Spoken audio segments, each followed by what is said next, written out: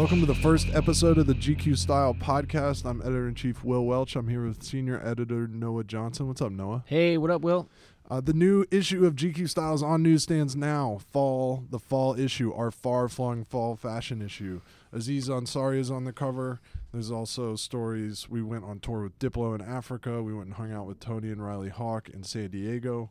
Our own Noah Johnson went to Berlin to visit the 032C gang. So check it out. You can order it on gqstyle.com or go to your local newsstand. GQ Style. Oh, there's also a bunch of chairs in the issue. Yeah, the best chairs ever. The best chairs It's ever. a real category. So, Noah, for starters, when we put this Aziz story online, a lot of people gravitated to the stuff about him dropping off of social media. Yeah. Can you set the scene for me a little bit on that? The gist is that Aziz has removed all digital communication other than text messaging from his life. Right. So there's no social media platforms and there's no email and No Safari browser. no browser either. Yeah. Yeah. Not just communication. That's right. Just like information. DNB, do not browse. No streams in this guy's world, which at times like these is pretty appealing. I mean, it's like scary because it's like we increasingly feel like we need all of the information right away as it's happening, and then I feel myself driven mad by it, regretting the access I have to it, wishing I didn't know, and then craving more. There's the content hangover, Yeah. and then there's the need for more content. It is junkie-like. It's super junky in the way that it functions. And Aziz makes that point really eloquently in the story, and he says something like, it's just this addiction to something new. Right. You know, and when you constantly have the option to have something new, you just keep grabbing for it. Yeah, I heard somebody was saying that, talking about the way that the grabbing hold of something new, like sort of, it's almost like a release of serotonin in your brain. That's right. And that it's completely addictive, and that you just are like refresh. It's just like hitting the serotonin button like a lab monkey. Yeah. But it was really interesting to watch people react when we put this story online, because there was a visceral reaction on social media to what seems like a guy who's gotten to a very good mental place by quitting social media. Yeah. You're like, he's never going to hear this. You can say what you want about him on your Twitter feed. Aziz is not going to get, it's not going to get to him. It's a free-for-all on Aziz's head right now. I don't know. A lot of other people also picked up on, there's some stuff in there about his personal life, and he kind of comes across a little sad. Aziz is looking for love, it seems. And, you know, he has so much professional success, I think, in comparison, his personal life is a bit lacking. But I thought, like, yeah, he seems a little sad, I guess, but also, like, at peace. I mean, he's got a lot of shit figured out in terms of, like, spending time traveling around the world, learning to make pasta, not obsessing over his Twitter feed. Right. Making a brilliant second season of his show.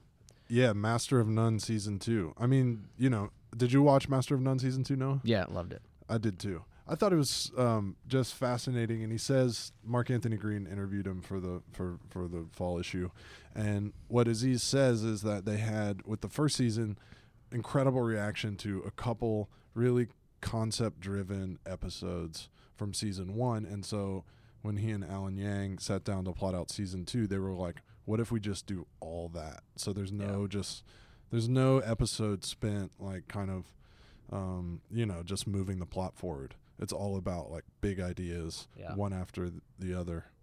And I just think that's smart and modern in a noisy media landscape, TV, movies, music, magazines, blogging, whatever it is you do. You got to do something like that to punch through, but then you have to be really artful about it.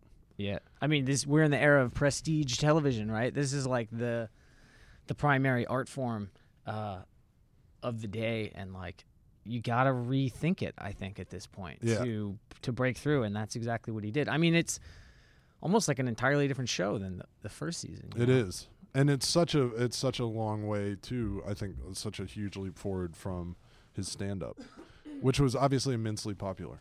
Yeah, his stand-up, but this is sort of like a whole new level of Aziziness. Yeah.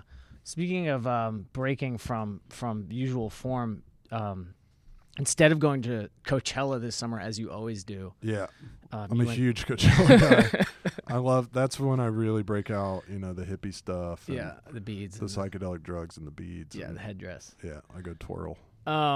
But you and Mobolaji Dawudu, our fashion director, and Diplo went to Africa. Yeah, we ran into Mobolaji and I ran into Diplo at a party, and he knew about GQ Style and that I was working on it, but he didn't realize Mobolaji and I know Diplo from like over 10 years ago. He didn't realize that we were working together again, and so he thought that was cool. And then he was like, "Man, I'm going on tour in Africa in April, and you guys should come." And so we were like, "Cool, we'll be there." And so that's what we did. So we spent, I think it was 4 or 5 nights total, 3 of them in Uganda. Diplo had a show in Kampala, Uganda, at basically like one of those kind of like convention hall spaces that seemed like it was probably mostly used for weddings. And then, and so that was like a couple thousand people, no air conditioning, summertime in Kampala, just like sweaty and awesome. And then the show in Addis Ababa, Ethiopia, a couple nights later was like wildly different. I think it was something like 7,000 kids in a giant field with palm trees. And they awesomely had the flamethrower contraption that lifts a hot air balloon into the air. Yeah. They had one of those without the balloon sitting in the middle of the field for like in-crowd pyro. And that was actually the first. Coachella needs that. Yeah. They really need that. More giant flame torches. Yeah, absolutely. Spewing Just fire. amidst the people. Yeah. And that was just a wild night. So it was awesome. We shot some fashions. Yeah. Cruised around Uganda and Ethiopia, and that is in the fall issue as well. And you interviewed Diplo about a lot of different stuff. Super interesting guy, super sharp. Also a totally independent thinker. Yeah. It was the Rihanna nugget that was just like one of my favorite anecdotes we've ever printed. That got the most pickup. But what was the story with Rihanna and Diplo? Yeah, well, he was sort of saying, we were talking about Major Lazer, and he was saying he'd always wanted to get Rihanna on a song and had never been able to. And I was like, well, Rihanna and Major Lazer seem pretty aligned. And then he told this amazing story about being in the studio with Future and Metro Boomin and The Weeknd, and they were all kind of playing songs for Rihanna, and Future played like 1 billion songs for her, and Diplo played 0 songs for her. And so finally he was like, "You got to let me play a song." And then he did, and that's when she said, Sounds like, what did you say? Airport reggae? yeah, reggae music in the airport. Which is like a whole category. Well, never mind the fact that that's like a pretty exciting category of music, I think, that she just invented. I think it's a pretty legit genre. But the internet chose to read it. Well, first of all, they just pretended that Diplo himself hadn't told the story in like a very funny, honest, real, and self-deprecating way. Yeah. Like he was laughing at himself, and it just turned into like Rihanna dragged Diplo.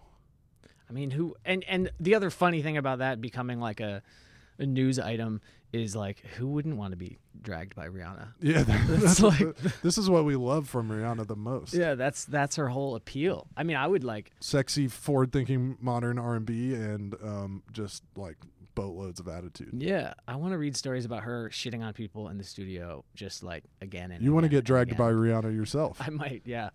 If I ever have the opportunity to be in a studio and play it. I'm aware that this sounds a little soapboxy, but I'm going to say it anyway.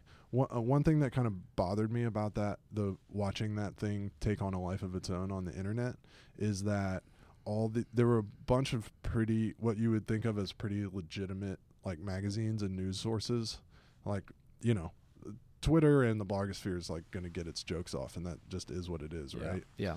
But there were some pretty legitimate news sources that were just like going for the super lowest common denominator spin on that story. Yeah. And I just couldn't help but thinking like, man, you like us here at GQ Style are in the like celebrity business, and people in the celebrity business spend a lot of time complaining about modern celebrities who are inauthentic, you know, like super media trained, not themselves in interviews. And here's a guy being funny, real, self-deprecating, telling a story that is like unflattering to him because he thinks it's funny, and because you know, he's got a sense of perspective about his career, and then you're kind of like piling on him, which to me just perpetuates a world in which celebrities are like, I get killed if I try to be funny. I get killed if I'm honest. I get killed if I'm real. So to me, you got to kind of like, I don't know, it's up to all of us who have a voice and outlet and websites and magazines and all that stuff to try to like reflect the world that as we want to see it. So I don't know. I find like lowest common denominator clickbaiting like to be a bit of a bummer from people that I think of as peers. Yeah. Not to mention the fact that it just outshined the interesting stuff about the Holotronics parties, which is really the most interesting part of the story. So, Holotronics was a moment, man. Yeah. And it also definitely outshined like the experience of being in Uganda and Ethiopia. Yeah. Because what was interesting about that is Diplo was passing up on a lot of money to go just be at the Coachella circuit, to really do something different and to take his music to new places, and to also take music from America and the stuff that he plays to new people. But you know, that's the way the world works. My hope is that like something like the Rihanna anecdote taking on a life of its own, like Trojan horses a few people into reading a story about modern music in Africa that they otherwise might not have. Yeah, my hope is also that Rihanna and Diplo will get back in a studio together and make a banging song for 2018. Rihanna, I know you're listening to the episode 1 of the GQ Style podcast. Friend of the pod. Yeah, Rihanna. Dear friend of the pod. I'm definitely going to text her. Yeah. Time to make a major laser jam. Let's go. Can we talk a little bit about Tony and Riley Hawk? Yes. Fuck yeah. Birdman and Birdman Jr. Wow. So this was a Noah Johnson idea executed by the great photographer Michael Schmeling and the writer Brett Anthony Johnson, right? Yep. Tell us about the state of the Birdman. Well, so Tony Hawk has like aged gracefully, as we all hopefully will, as the not just like the most iconic professional skateboarder of all time, but also like the greatest ambassador for the sport. He donates a ton of money to building skate parks, mostly in underprivileged places and third world countries and stuff. And his son Riley is an up and coming pro skater and sort of rock musician, badass dude himself. And it was just super cool to catch the two of them together at this intersection, this really interesting time where they're both killing it as skaters still, even Tony is for sure. And then developing and like becoming these, you know, men of substance in all these other ways, you know, like Riley's a super stylish dude and really committed to playing guitar and making music, and Tony is like this great sort of philanthropist now. And what I learned when I read the story for the first time is I didn't realize that there's a little bit of a not to overstate it, but that skateboarding is at, if not a crisis, then a bit of a crossroads. Yeah. And it's an interesting one too, because I think a lot of people in the business, as Tony is, struggle because there are also some really large corporate interests involved, right? And that creates some funky conflicts between, you know, energy drink corporations and smaller skater-owned brands. But you know, one of the things that's come of that that's really cool is skaters rallying behind the skater-owned brands and rallying behind guys like Tony who really live it and are in it for all the right reasons. Right. But what's the source of the crossroads? Is it because skating is not growing, or is it more about the health of the business around it? I think it's probably the health of the business around it, and I think it's also tricky when skateboarding as like as a marketing tool, I guess, as like a youth lifestyle tool for brands and corporations to use when they feel like using it, right, can just kind of come and go from popularity. And there's times when it feels like it's at the center of pop culture, and there's times when it feels like it's faded and it's uncool. Meanwhile, skaters never stop skating. Right. But skaters gonna skate. Yeah, man. But that has an impact on the business end of it, I think, you know, and that's what Tony, I think, speaks to a little bit. And having been in it for decades and seeing the ups and downs, like, it sounds like he's a bit wary. But meanwhile, I'd argue like his son is evidence that like the future is good. Right. Yeah. And I thought it was I'm proud of the juxtaposition that comes out of it, which is like intimate photos of Tony and Riley. Yeah. Kind of skating together in Tony's backyard skate bowl and out on their street and stuff. But then this interesting conversation in the Q&A that's really more about skateboarding itself. Yeah, they kind of get in deep, like off the bat. But I think it's an interesting read for anyone. They talk about watching each other fall and sort of like adjusting your mindset to be like prepared for that and knowing that it's like necessary. And it's interesting to hear both of them talk about that. I mean, watching your dad eat shit on a skateboard when intense. He's like in his 50s or whatever, I think could be a lot, you know? I mean, and likewise, you know, Tony watching his son have 2 reconstructive surgeries on both of his ankles. Yeah, you can still he still thinks of Riley as a kid in a lot of ways and is like kind of protective. Yeah, it's cool. It's lots of tender moments, but also, you know, coming from 2 totally badass dudes. Yeah, I also loved, of course, when you know Tony is now like fans come up to him and are like, "You're Riley's dad." Well, Tony's like, I think his one of his recent pro model skateboards doesn't say Tony Hawk on it. It says Riley's dad. Like that's the graphic. That's awesome. Proud Papa. While we're talking about fall fashion magazines, what did you make of Vogue's John Currin painted cover of Jennifer Lawrence? I thought it was super good, super cool. John Currin, Art, yo. friend of the brand, friend of the pod. He's been featured in GQ Style. John Currin has legitimately been featured in GQ Style, Yeah. photographed by Richard Prince, I will add. Yeah. But I'm into this idea. Let's just keep lying about who the friends of the pod. So far, the homies include Rihanna, John Currin, Aziz and Diplo, obviously, but Aziz Diplo, a little more legit. Yep. So John Currin painted Jennifer Lawrence as one of 4, you know, special edition covers for Vogue and for their big anniversary. John Currin paintings go for like $12 million. So my big question was, who gets to keep the J-Law? Where's the painting? Like, does it go to John's gallery? Does Jennifer Lawrence have it? He just gifted it. Can Jennifer Lawrence get it, but it's going to cost like $6 million? I hope that they just hang it in the Condé Nast cafeteria for us Here in the all podcast studio. for us to all appreciate. We're going to get an intrepid reporter to find the John Currin Jennifer Lawrence painting. Yeah. And we'll report back to you on future pod. Let's go. Yeah. Find it. Hit me on Twitter. DM me. It's at Gagosian, Sam says. You know this? See, that's a smart tie-in. People who are good at making money have already thought about this, shockingly. You know who's good at making money? Larry Gagosian. Yeah. And John Currin and Anna Wintour. And we're like, maybe we can find the painting. Where's the painting? Where could it be? Shout out to Sam Hine on the controls. Yeah. Google.samhine.com. Also, I feel like we should take this moment to shout out fashion director Mobolaji Dawadu. And don't forget Lily Goxinen. I would never forget GQ Style digital editor Lily Guxinen. I want to say something else about the John Currin cover, though, because Say it. This is your opportunity. it was awesome. It looks super classic, but I think it's just a good time to remember, like, if you're going to make something in print and put it out there in the world, it's got to be special. Yeah. It's got to be good. It's got to go above and beyond. It's got to upend, expectations or offer something just like a little bit more, a little bit better, because otherwise, why bother? I hope that is those are the morning marching orders for GQ Style, which is like, if we're going to do 4 of these a year, and we're gonna break our brains doing it. Try to make sure it's something different, something special, and something that you need in a time where we all got the internet coming at us fast on the phone. It's funny, people were hitting me up the day that the John Currin Vogue cover came out, like, man, you should do a painting on the cover of GQ Style.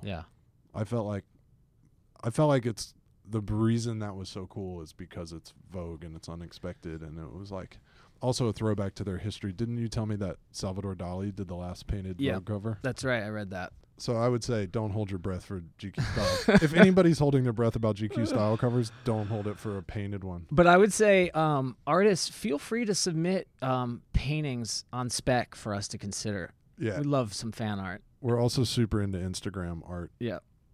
I think Kendrick, of the GQ Style covers, I think Kendrick got the most Instagram art.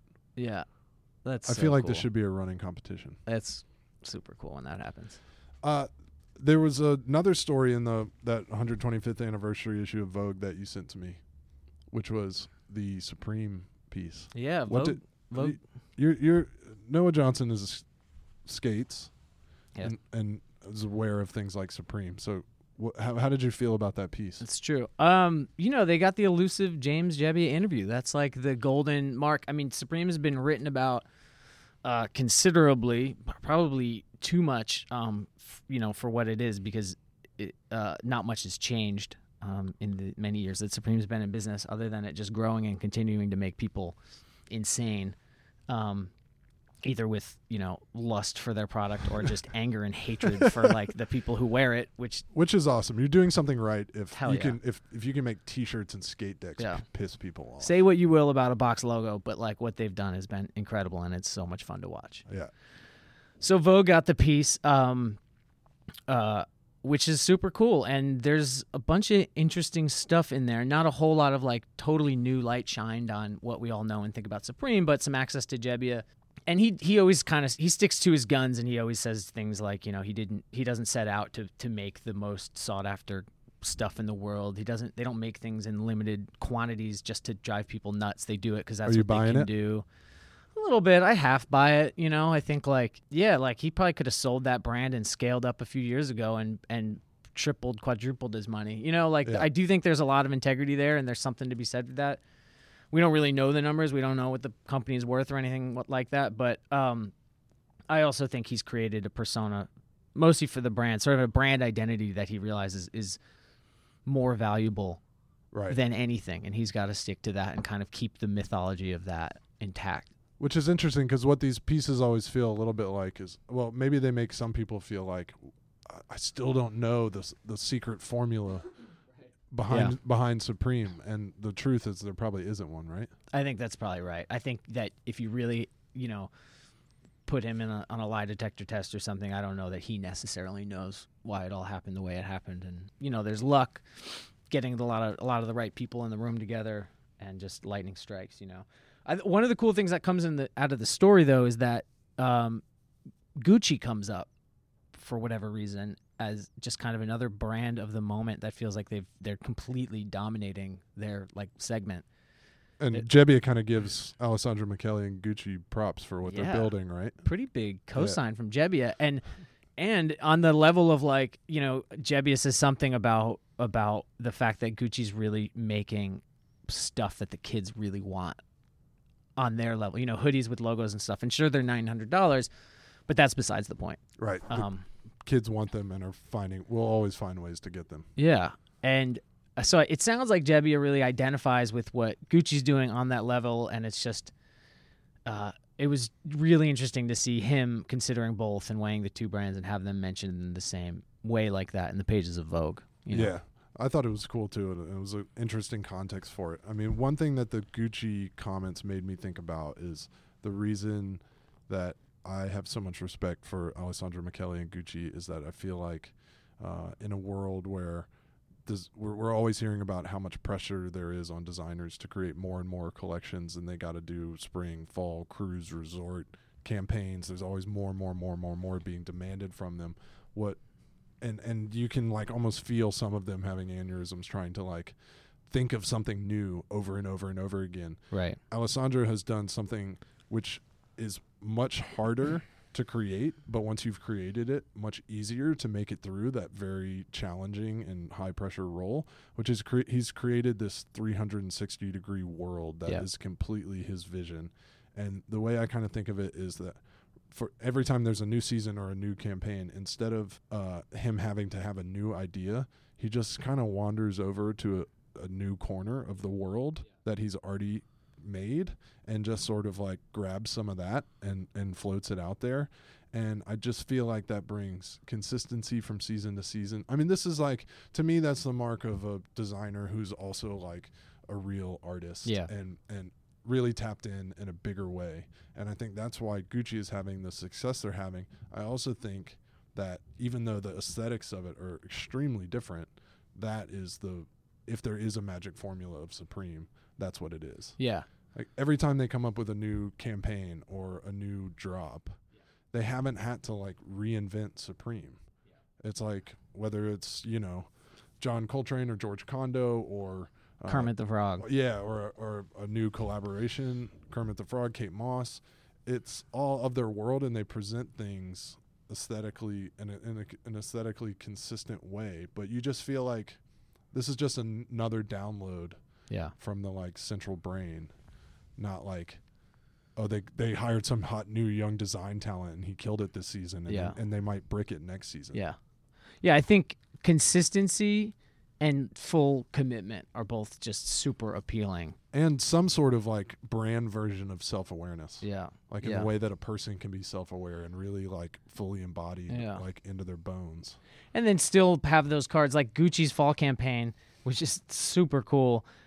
Plays off of like 1950s and 60s, I think, sci-fi genre movie motifs, including I think some of the ads were shot in like on actual Star Trek sets. Right. And like Creature from the Black Lagoon or something. I'm not going to lie and say I've seen that movie. No, I'm not. I wish my classic movie campy sci-fi chops were better. But it did feel like exactly what you're saying, which is Alessandro Michele just kind of uncovered a part of the Gucci universe that was like almost already there somehow, or it fits in perfectly with what we've already seen and with aesthetics he's already worked with, but it's also like feels totally new and unlike what he's done. It's like you never would have thought about it before, but you're like, of course there's UFOs near the Gucci garden. Like obviously. And like a swamp thing. So I mean, those are two people who really have it all the way dialed, and I think something to aspire to for any of us making anything, including us making GQ style magazine. But I just want to say, Sam Hine, I don't want to see you coming in here with a Supreme box logo hoodie and your Gucci snake embroidered loafers on at the same time. You hype beast. Just kidding. Sam would never do that. But I don't think Sam, Mobilaji, Lily, me. I don't. You're the only one who credibly brings Supreme into the GQ style headquarters. Thanks for that credibly. Yeah, you do. I think you do it credibly. I think you're the only one who does it, and you do it with credibility and panache. I'm not embarrassed to say that I still like a lot of what Supreme does, and I will spend some money there every season. Holler. Hey, at me. Should we get into the pod closing lightning round? All right. 13 vibes. It's called 13 Vibes, and GQ style, we deal in ideas, we deal in art, we deal in stuff, we deal in fashions, and the idea is just to talk about what we're feeling right now without hesitation or too much thought. Okay, let's go. Number 13, Noah Johnson. Speaking of collections, the Our Legacies fall collection is really fucking good, and it's rolling out right now, and I just made an unhealthy order for myself. You heated up the plastic? Yeah. What do you got coming? Give me the highlights. Some like super furry plaid mohair cardigan and some crazy trousers with like piping down the seams, and this insane pair of sneakers with like a 3-inch Vibram sole. It's a lot of weird stuff, but it's They bring some unique fabrics and textures to the fore. Yeah. For number 12, I'm going with Barbasol. Heck yeah. The original shaving cream.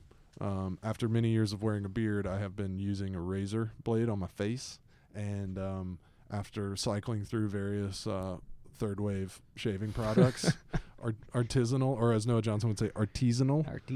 I'm back to the classic, the Beard Buster Barbasol.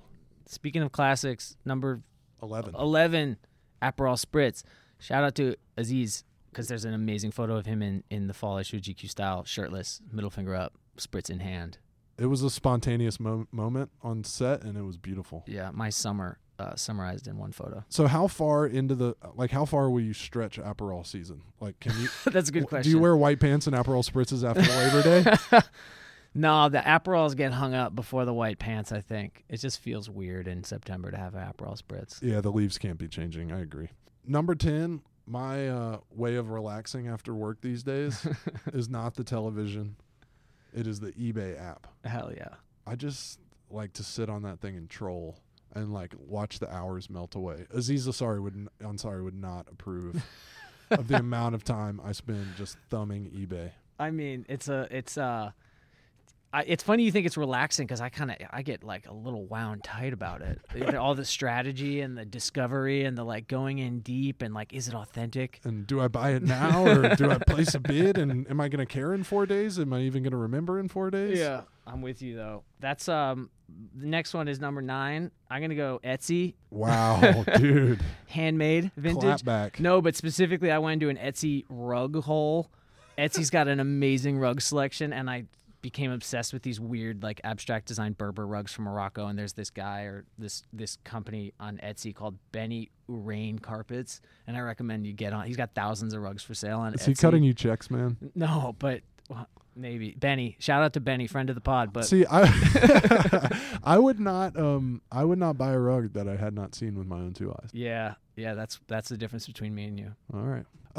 Another new internet discovery for me is the Stretch Armstrong and Bobbito Garcia show. They have a new podcast. It's like What's Up with Stretch and Bobbito or something.